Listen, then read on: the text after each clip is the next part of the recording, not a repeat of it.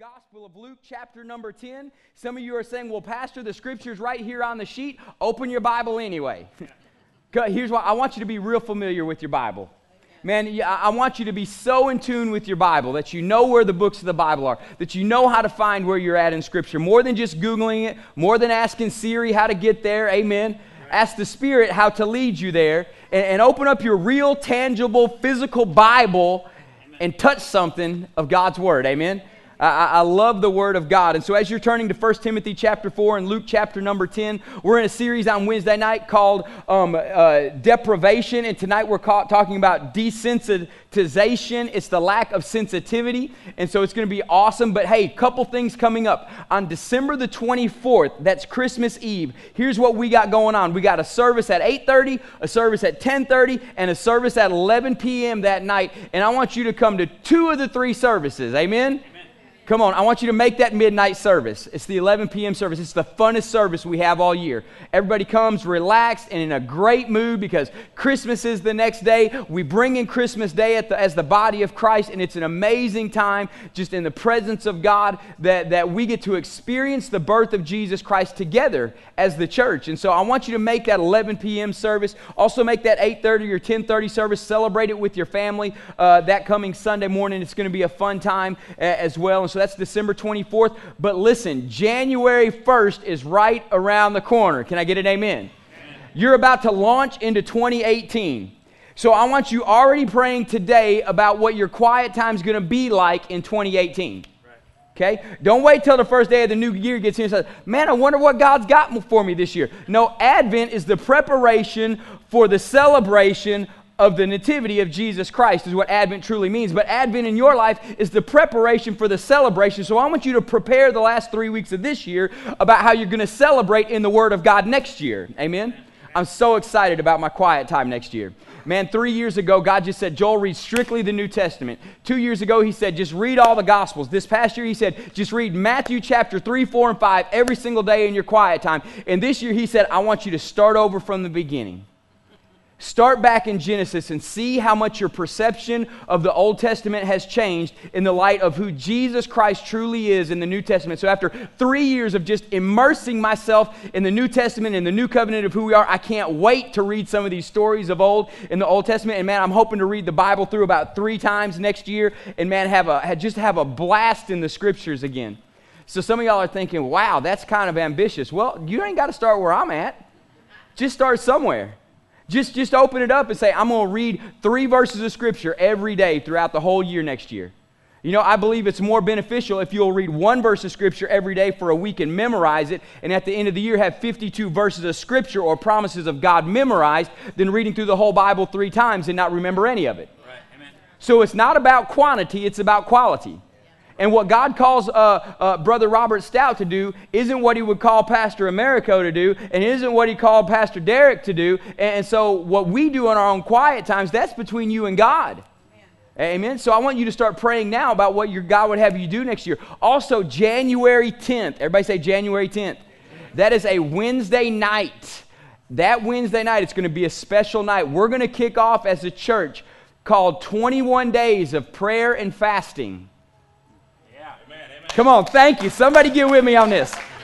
Some of y'all are like, oh, Lord Jesus. I'm not saying you got to fast everything of food in your life, but I want you to fast something. I want you to give something up for the kingdom of God for 21 days and see how it affects your life. David said this, I will not give God a sacrifice that costs me nothing. Some of y'all are asking God to bless 2018 when you ain't willing to sacrifice 21 days.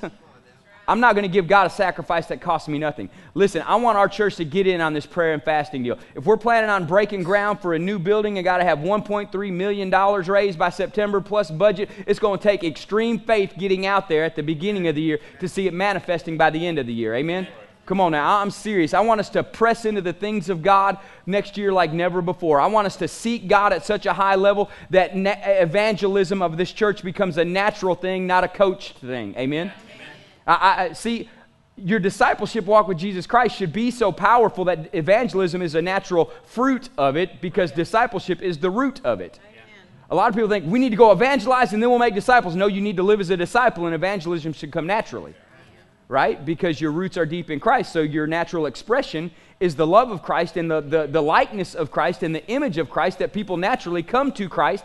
And evangelism shouldn't be something that you think is just a spiritual gift. It should be a natural fruit of your everyday life, because your roots are deep in the discipleship walk of Jesus Christ.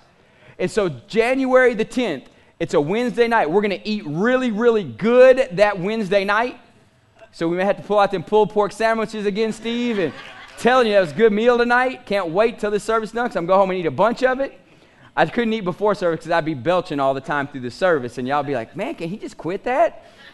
So that's why I don't eat before I preach. But we're going to eat really good that night. But then on January 31st, we're going to come back together. It's another Wednesday night. It's 21 days. We're going to break the fast together as the body of Christ. Yeah. And we're going to celebrate. We're going to see great victory.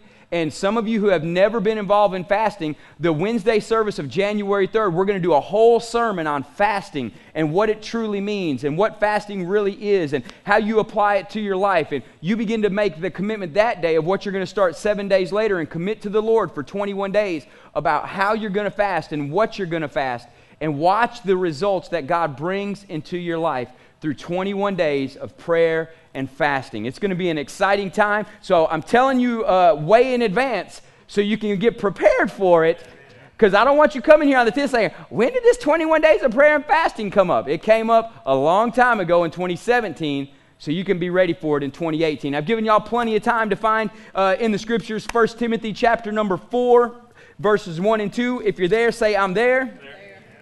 As we're talking about the lack of sensitivity, verses 1 and 2 say this.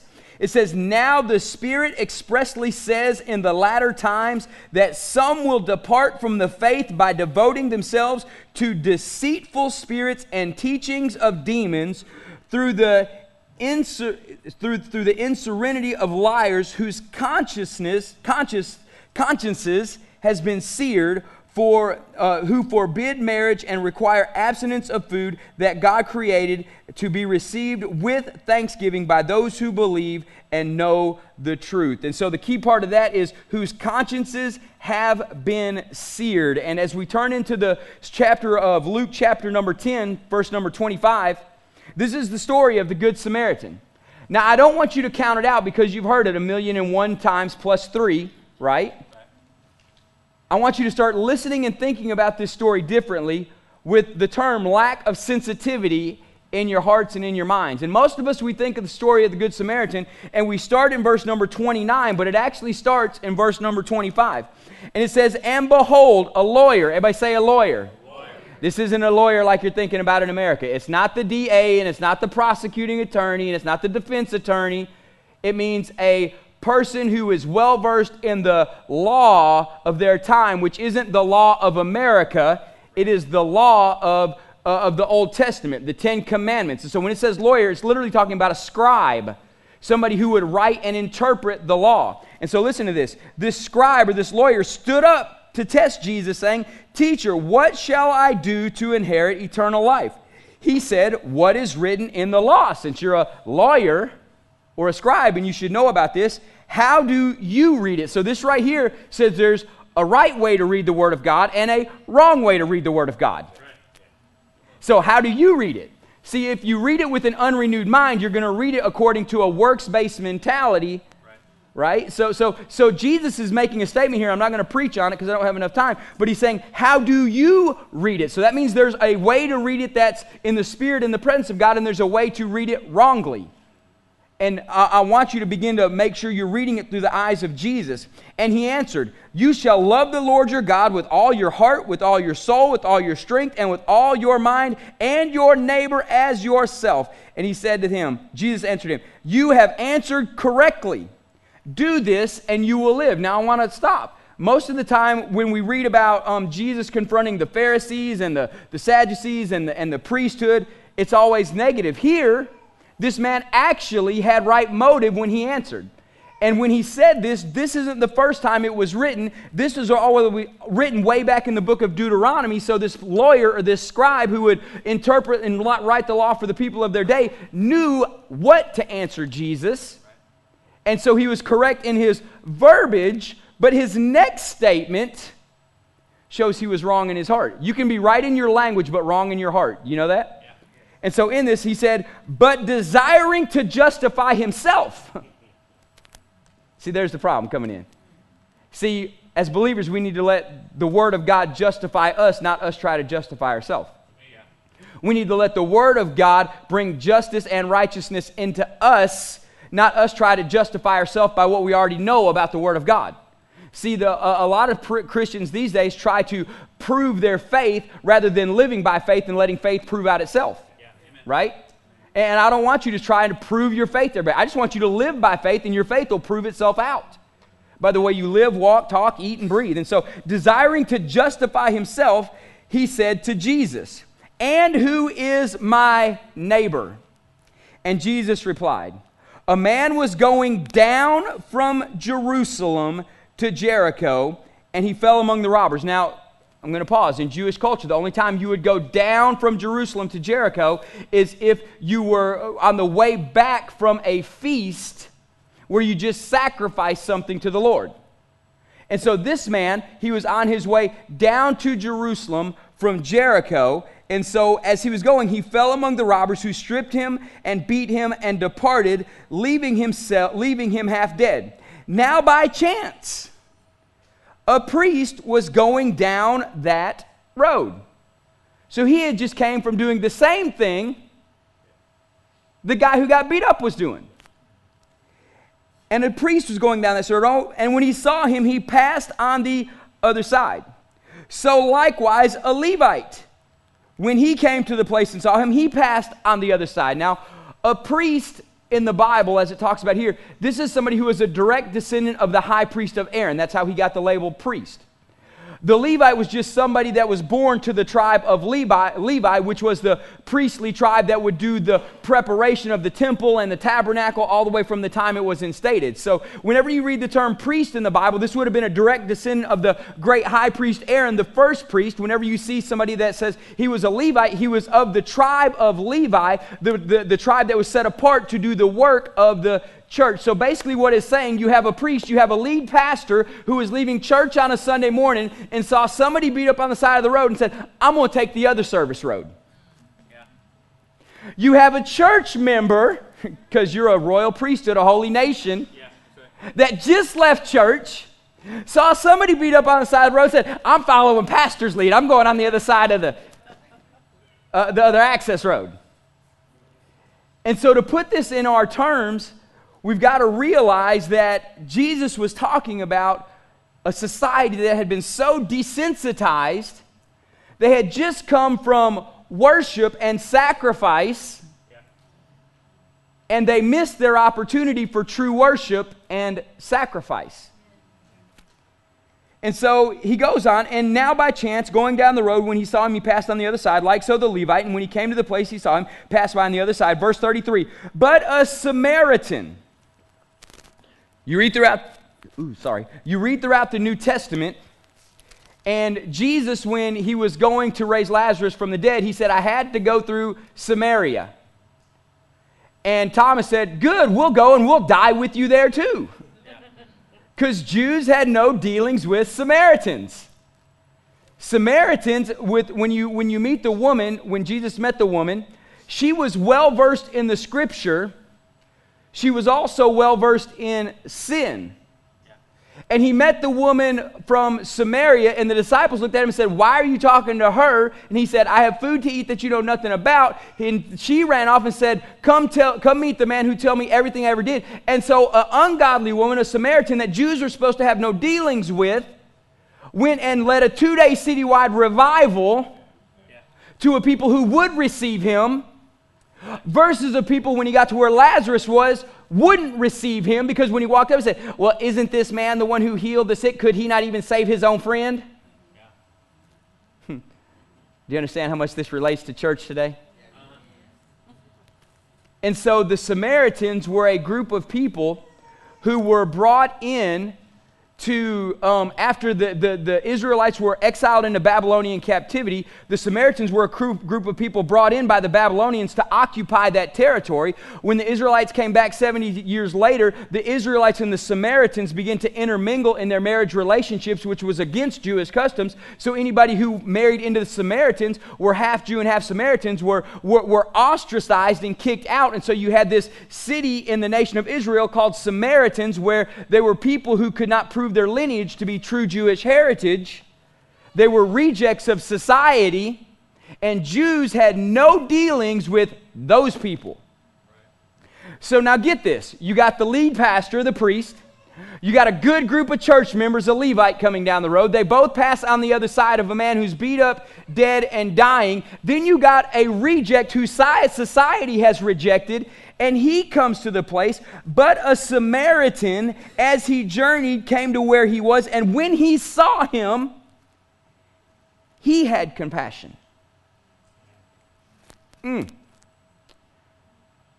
it's Christmas time, and we're all buying presents for our family, but the lost person buys a present for empty stocking. The lost person pulls an angel off the angel tree and teaches their own kids how to give. A little too close to home. I'm telling them to step back. Some of y'all are like, wow. But a Samaritan, as he journeyed, this guy was on an objective too. Yeah. He was going someplace too. It wasn't in his path to help somebody and change a tire either. Right. Come on. It wasn't in his time frame to stop and help somebody on the side of the road either. It wasn't in his time frame to run to Walmart and get somebody a gas card either. It wasn't in his time frame to make sure he could bake a turkey for people at the Ferrari Inn on the Wednesday before Thanksgiving either. Right? But he did.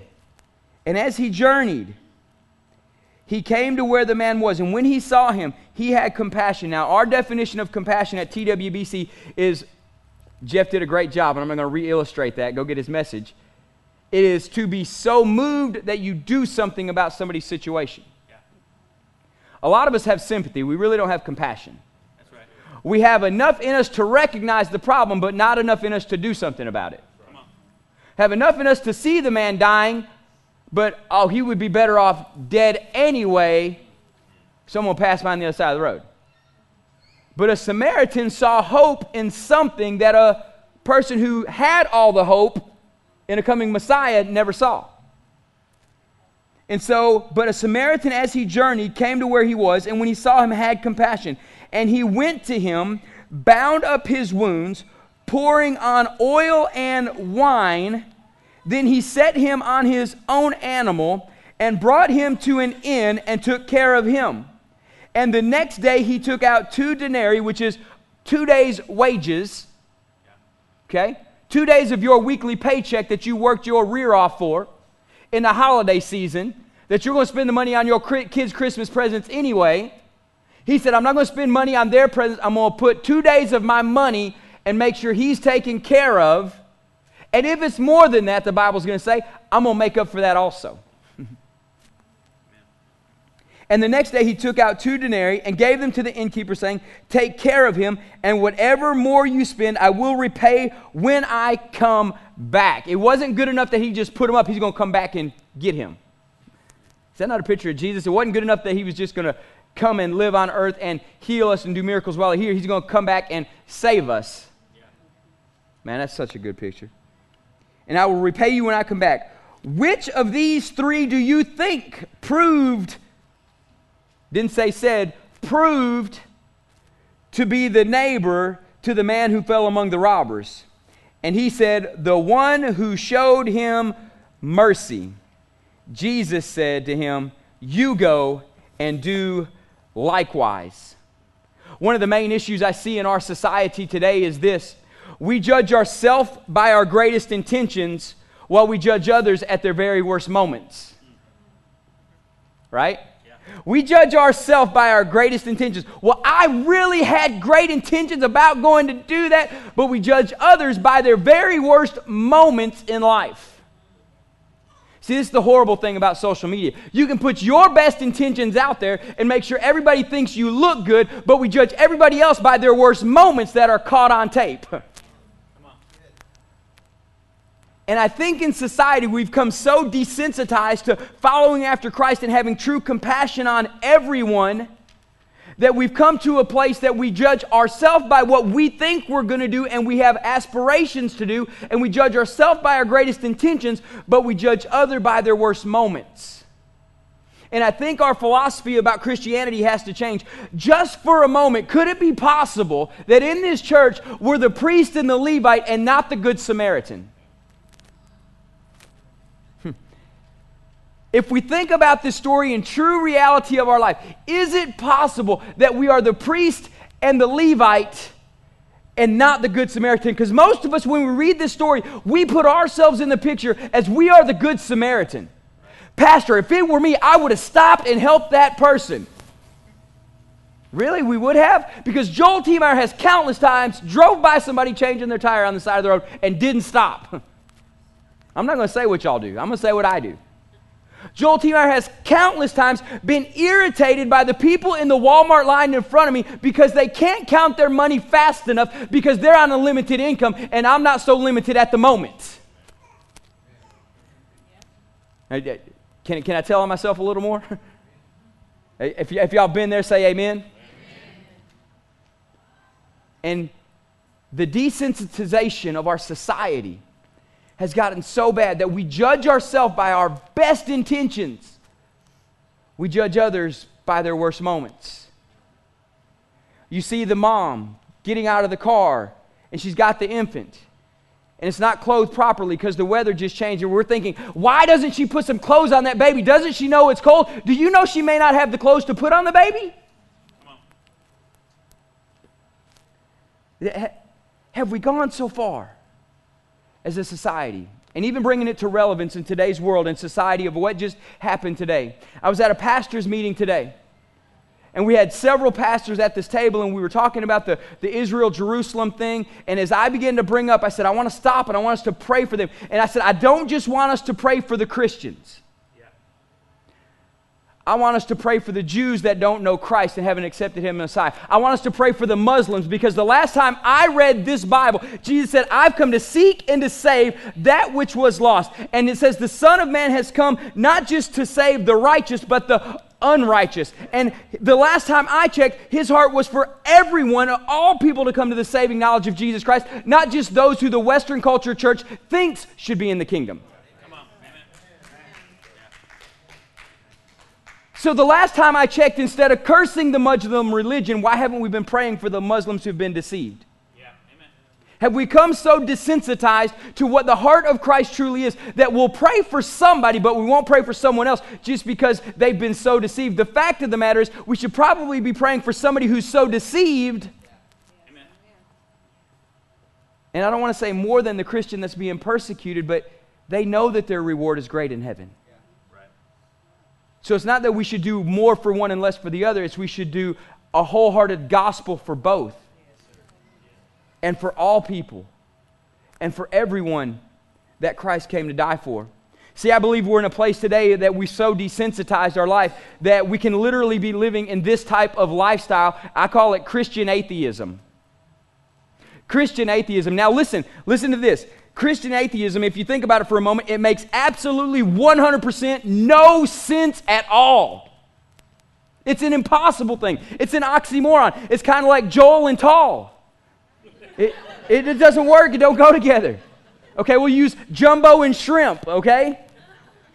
I mean, it's whatever you want to say, but Christian atheism, it doesn't go together at all. But we know what Christian is. It's a follower of Christ. And knowing that we are a follower of Christ, the short version is we believe that there is a God, not just a God, but one God, and He is Jehovah God.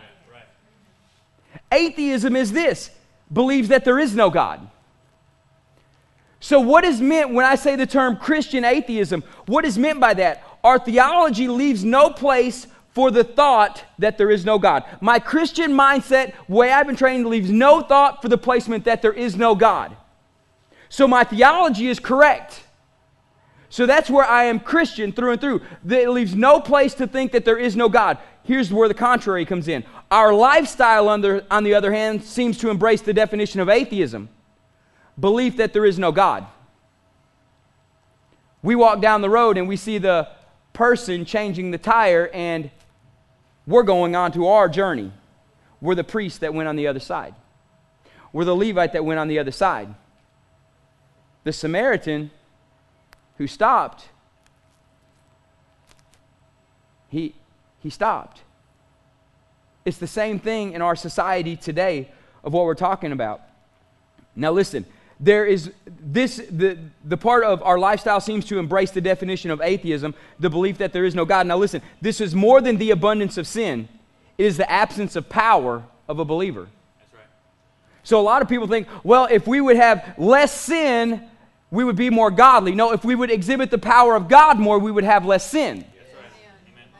See, a lot of people, you think that your path to righteousness is for you to stop sinning. It's not to stop sinning. It's to start living more righteous and in power of God, because by living in righteousness and in the power of God, you automatically stop sinning. See, if you always focus on what you're trying to stop sinning about, you're still focusing on your sin. If you start focusing on the righteousness and the grace and the power and the love of Jesus Christ, you're going to start walking in righteousness and grace and in power and in the love of Jesus Christ. So what you focus on is what you begin to gravitate to. And many people are trying to focus on what we should not be rather than what we should be, because the gospel of the New Testament is a gospel of shoulds and goes and do's, where the gospel of the Old Testament is don'ts and regulations and laws. Right. Now listen, in this time of desensitization, we've come so desensitized. Have we even desensitized ourselves so much away from the gospel that now we have an absence of the power of God that should be in the church? And we're missing the fullness of what Jesus came to empower us to do. Have we become so desensitized by the things around us? For example, tonight you'll go home and you'll hear of a murder on the news. That's normal. Do you see how desensitized I am? That's normal. Oh my God, were they lost? Were they saved? Did they know Christ? How's their family doing? Oh, it's just another murder. It's just another murder. Did you hear what I said? And it's not even a shock to anybody in this room. We become so desensitized by what we see in Hollywood, what we see on the movies, that oh, it's just another murder. Oh, so-and-so's getting a divorce. Man, that's horrible. Really? Is it horrible or is it horrible? Because we become so desensitized that sin has become the normal because of the absence of the power that we're supposed to be walking in, that we're so desensitized that we accept some of the most grievous sins as normal, and we're okay with that as a society. Where you read the story of the Good Samaritan, and it literally is this: a man who should have been the most desensitized was the most sensitive to what he should do to be a believer in the Lord Jesus Christ. And the people who should have been the most sensitive were the most desensitized, and said, I'm going to take the other service road. For example, you ever been caught in Dallas traffic because of a car wreck? Are you more mad about the wreck and mad at the people in the wreck, or are you mad that you're not going to get to your place on time? See, we become so desensitized. We could care less if somebody died in the wreck. I'm going to be late to my place. The Black Friday sale just isn't going to happen for me, right? I love that. Is your crock pot really worth it? The $20 crock pot, is it really worth it? But we become so desensitized. True story. I was driving down the road the other day. Well, I'm not going to tell you a false story, true story. I was driving down the road the other day with my kids in the back, and we all hear sirens. Daddy, annoyed by the sirens, turns up the music, because I'm listening to Christian radio, right? Turn up the music, because I don't want to hear the sirens. They're getting on my nerves. My son says, Dad, shouldn't we turn it down and pray for them? Come on, kids. I had a bad day. Quit. Right? You know what I'm saying? So desensitized. I'm not even looking at my wife in the moment. I'm kind of, right? So desensitized that we hear sirens. I turn Christian music up. He says, Daddy, shouldn't we turn it down and pray?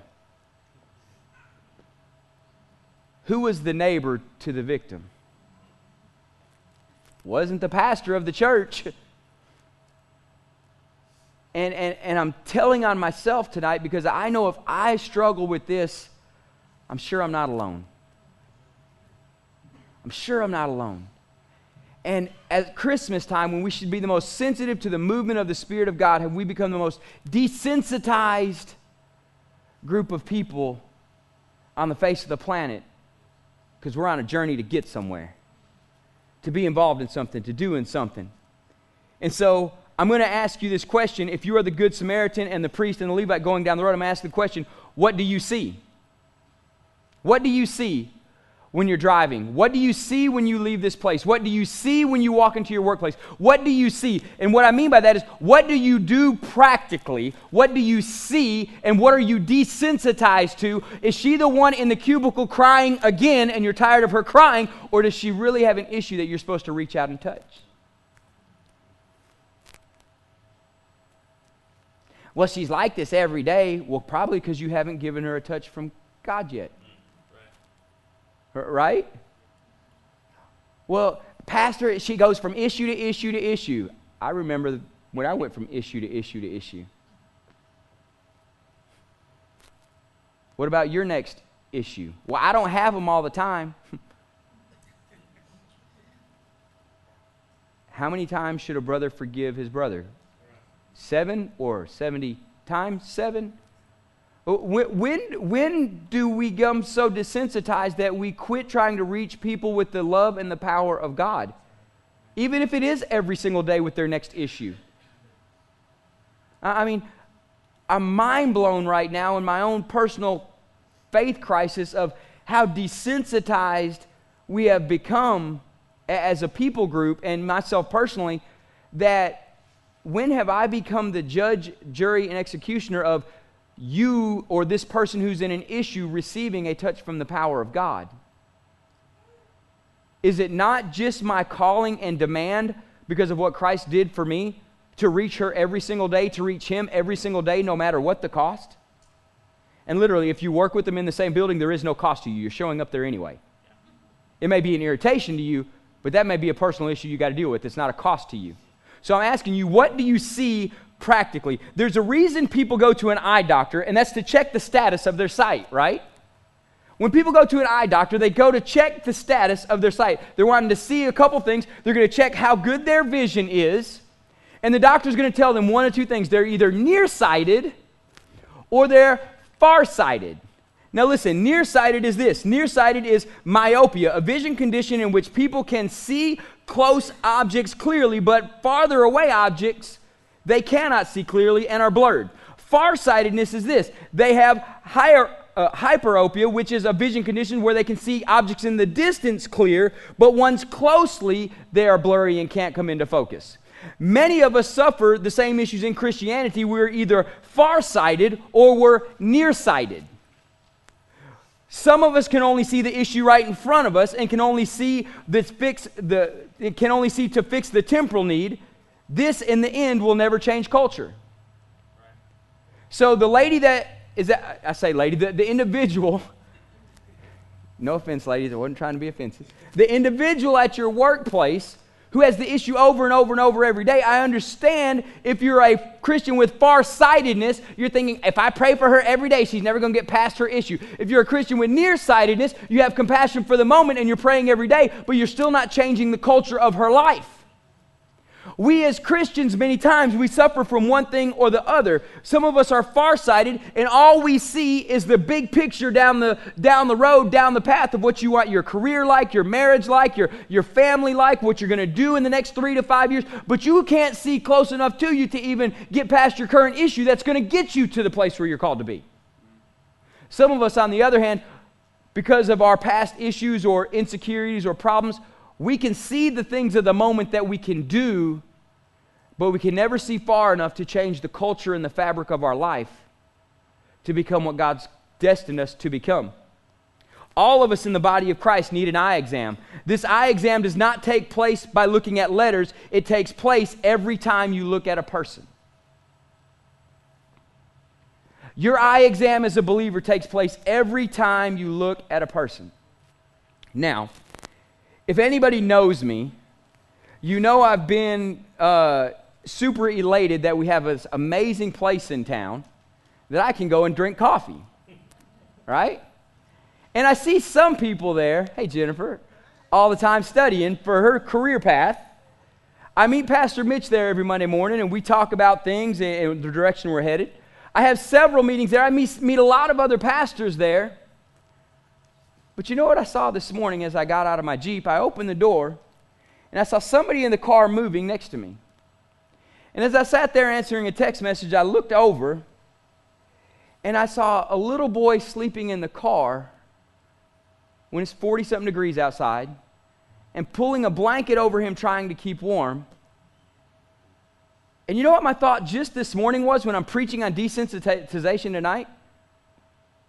What in the world is that mama thinking, having her baby stay in the car like that? So this was just this morning. Just today, I had those exact thoughts. And I said you have an eye exam every time you look at a person, and can I tell you I failed my eye exam?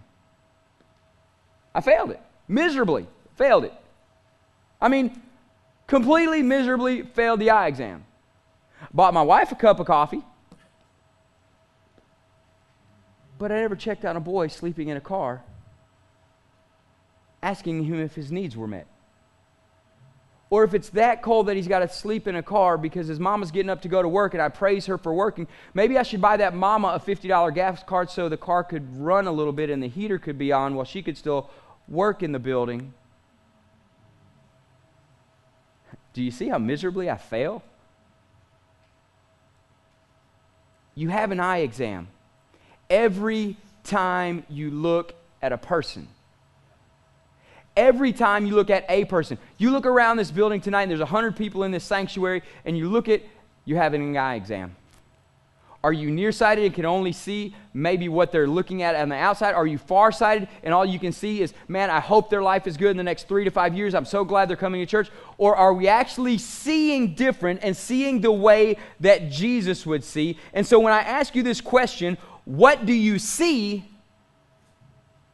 You're taking an eye exam. Now listen, Jesus had the amazing ability to walk in perfect vision. He saw more than nearsightedness. He saw more than the issue at hand. He had more than farsightedness, the things that were to come. What did he see? He saw John chapter 5, verse 19, and Jesus gave them this answer. Verily, truly, I tell you this, the Son of Man can do nothing by himself. He can only do what he sees his Father doing, because whatever the Father does, the Son does also. For the Father loves the Son and shows him all that he does. Yes, he will show him even greater works than these, so that you will be amazed. For just as the Father raises the dead and gives him life, even so the Son gives life to whom he pleased to give it. Now listen, I believe God wants you to do the greater things.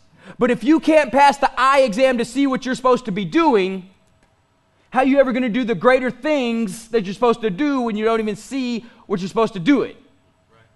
Right. Does that make sense?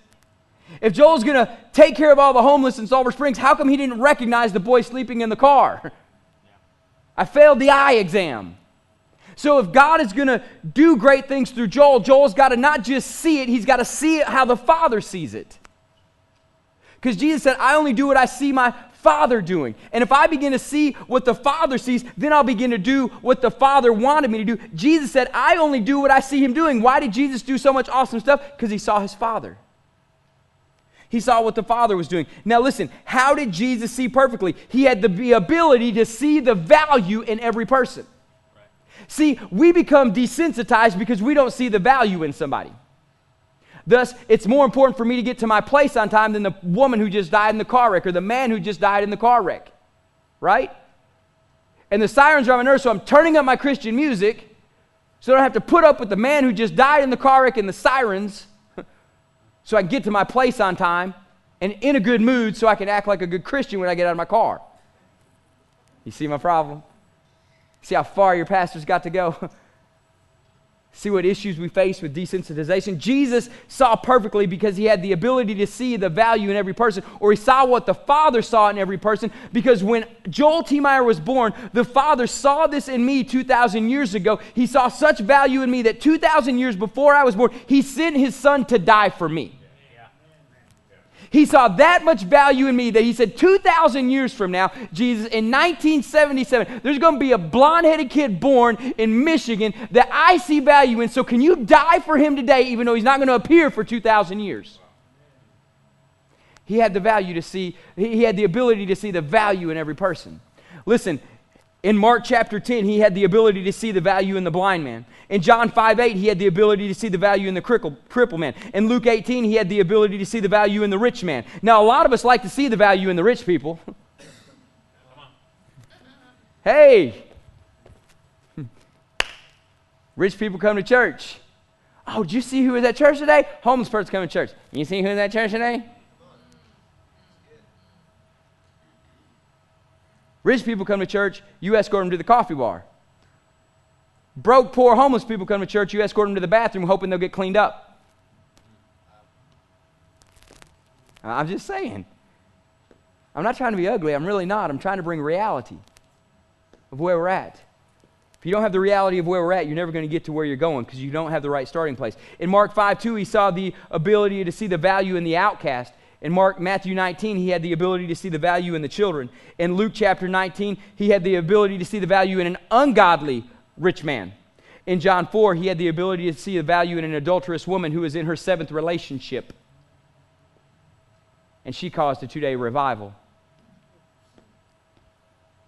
You cannot see what you're not looking for. And when you finally do see, how are you seeing? Jesus asked the question, how do you see? Or how do you read? Is what he asked. So you got to realize it's more than frames. Now, I got this awesome pair of glasses here. It's Derek's. They're not mine. You like it? Blue frames, orange lenses. Do I look studious?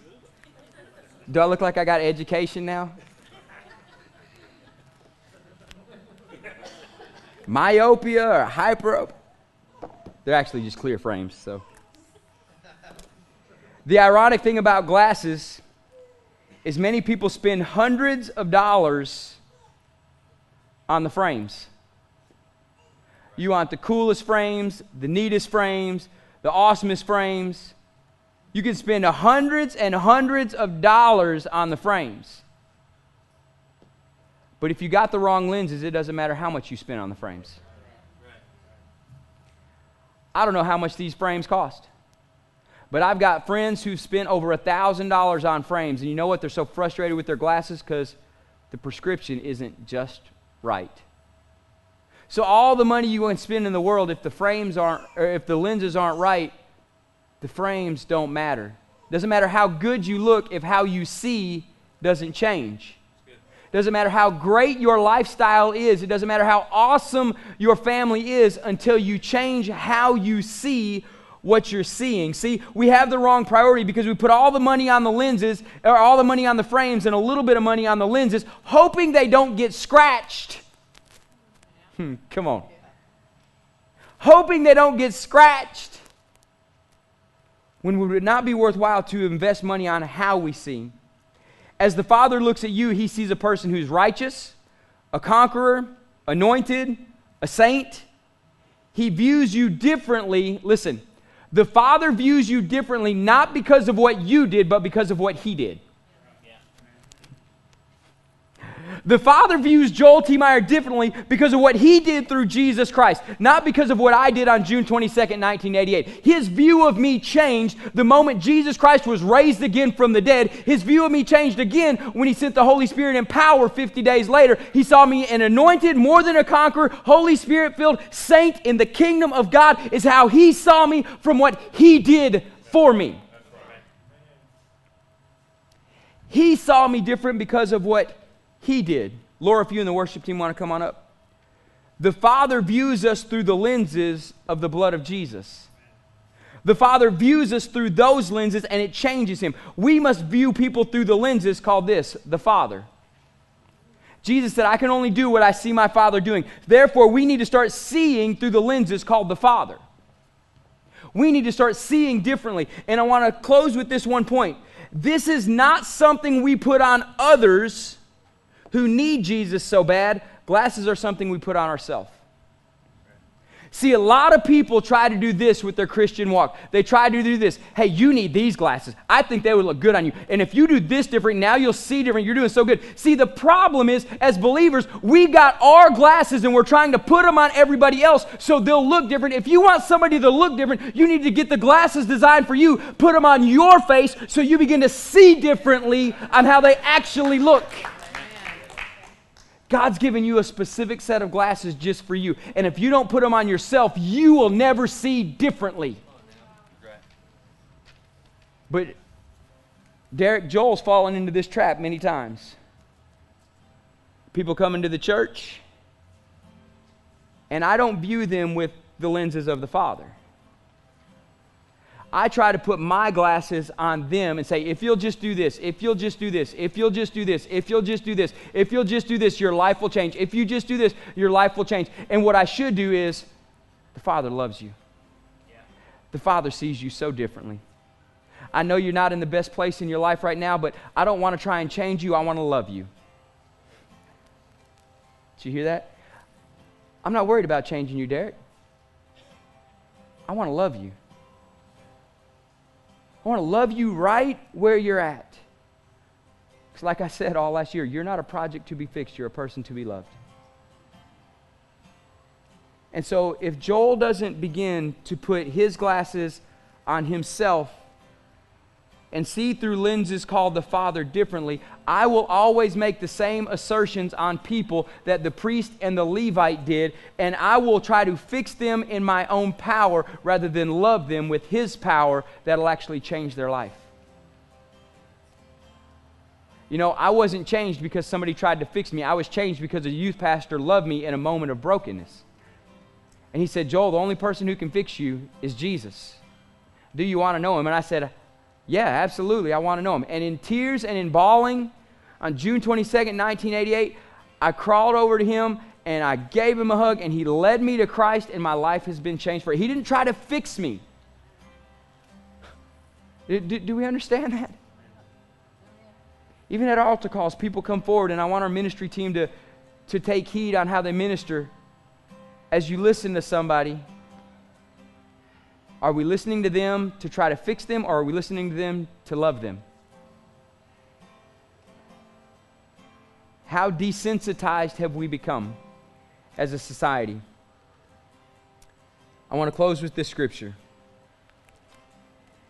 As Jesus passed on from there, 2 blind men followed Him, crying out loud, "Have mercy on us, Son of David."